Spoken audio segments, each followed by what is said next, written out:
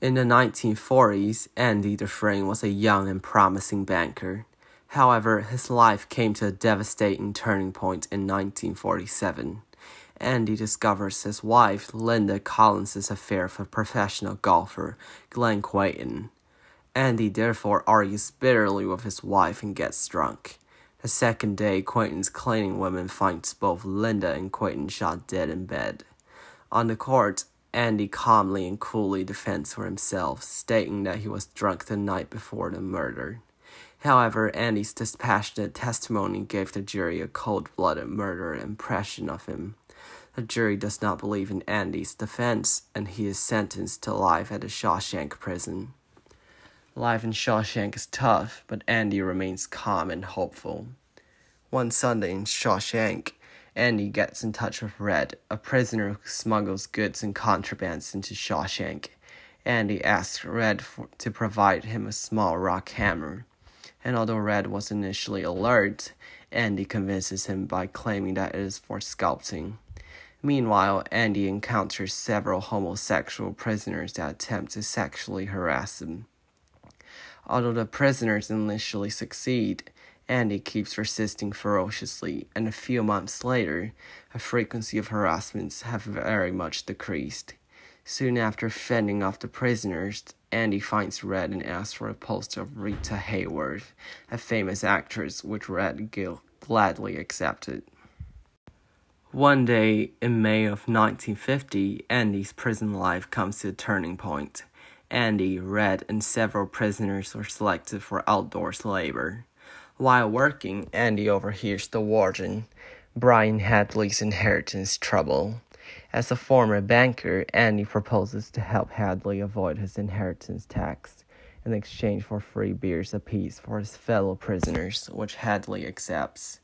From then on, the sexual harassment on Andy has ceased, and Andy begins advising the prison guards on their financial affairs. Meanwhile, Andy starts working in the library under an old prisoner named Brooks Hadlin. Brooks is paroled in 1952, but Brooks is institutionalized to the prison life after decades in the prison and cannot adapt to the altered society. Brooks soon dies in a home for indigenous old folks in 1953. After Brooks' parole, Andy becomes the new prison librarian. In 1954, Andy begins to write to the state senate once a week, requesting library funds, and he's routinely turned down until 1960 when Andy received a check for $200 from the Senate, in hopes that he would stop writing to them. Andy sees this as a success and decides to write to the Senate twice a week. Since then, the library funding steadily increases, and so does the library's scale. In the library, Andy teaches and educates many prisoners in hopes for a better life for them after they are released. Meanwhile, in 1959, Shawshank has a new warden, Samuel Norton. Samuel presents himself to the public as a strict and devout Christian, but he's really a hypocrite that ruthlessly disciplines the prisoners and is secretly involved in illegal businesses. Andy acts as Norton's silent partner and helps Norton launder money.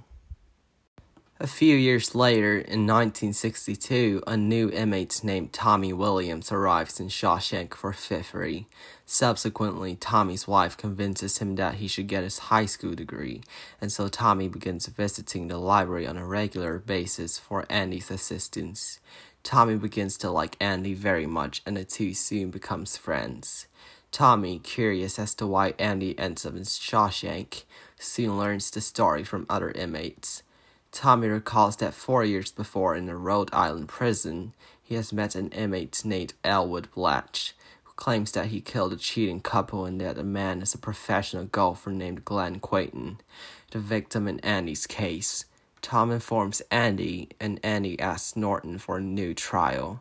However, Norton, fearing that Andy will expose his crimes after he has been released, refuses Andy's request and sends Andy into solitary for a month. Meanwhile, Norton transfers Tommy into the Cashman prison and shuns any meeting requests from Andy. Andy was devastated, and it seems as if all hope is lost for Andy. One bright gold fall day in October, Andy finds Red and reveals to Red that he has a fake identity with $37,000 under it. But the key to accessing it is under a hunk of black glass in the hayfield of Buxton. Andy invites Red to start a new life with him in a small Mexican town near the Pacific, if they ever leave Shawshank. However, Red does not get his hopes up, as they are both sentenced to life. On the morning of 12th of March 1975, Andy is missing during roll call. The prison guards investigated his cell and discovers a tunnel on the wall, covered by the poster Andy bought from Red. Andy has escaped Shawshank.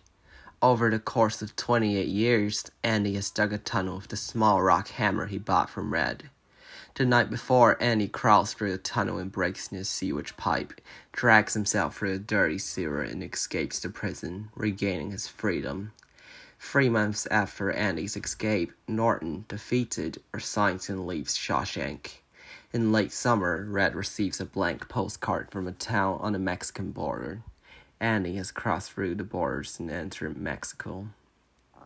In 1976, Red is paroled. He journeys to Buxton and sees the hunk of black glass that Andy mentioned. Under the glass, he finds a letter from Andy, inviting him to start a new life with him. Written by Stephen King in 1982, The Shawshank Redemption is the story of Andy Dufresne's struggle to regain his freedom. It is a story demonstrating the power of hope. One may ask, what can hope do? The answer is in the story. Hope can make a person endure all the struggles, all the injustices, all the sufferings in prison for 28 years, just for a glimpse of freedom. Andy is unfortunate.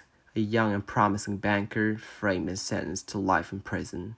But Andy is also fortunate.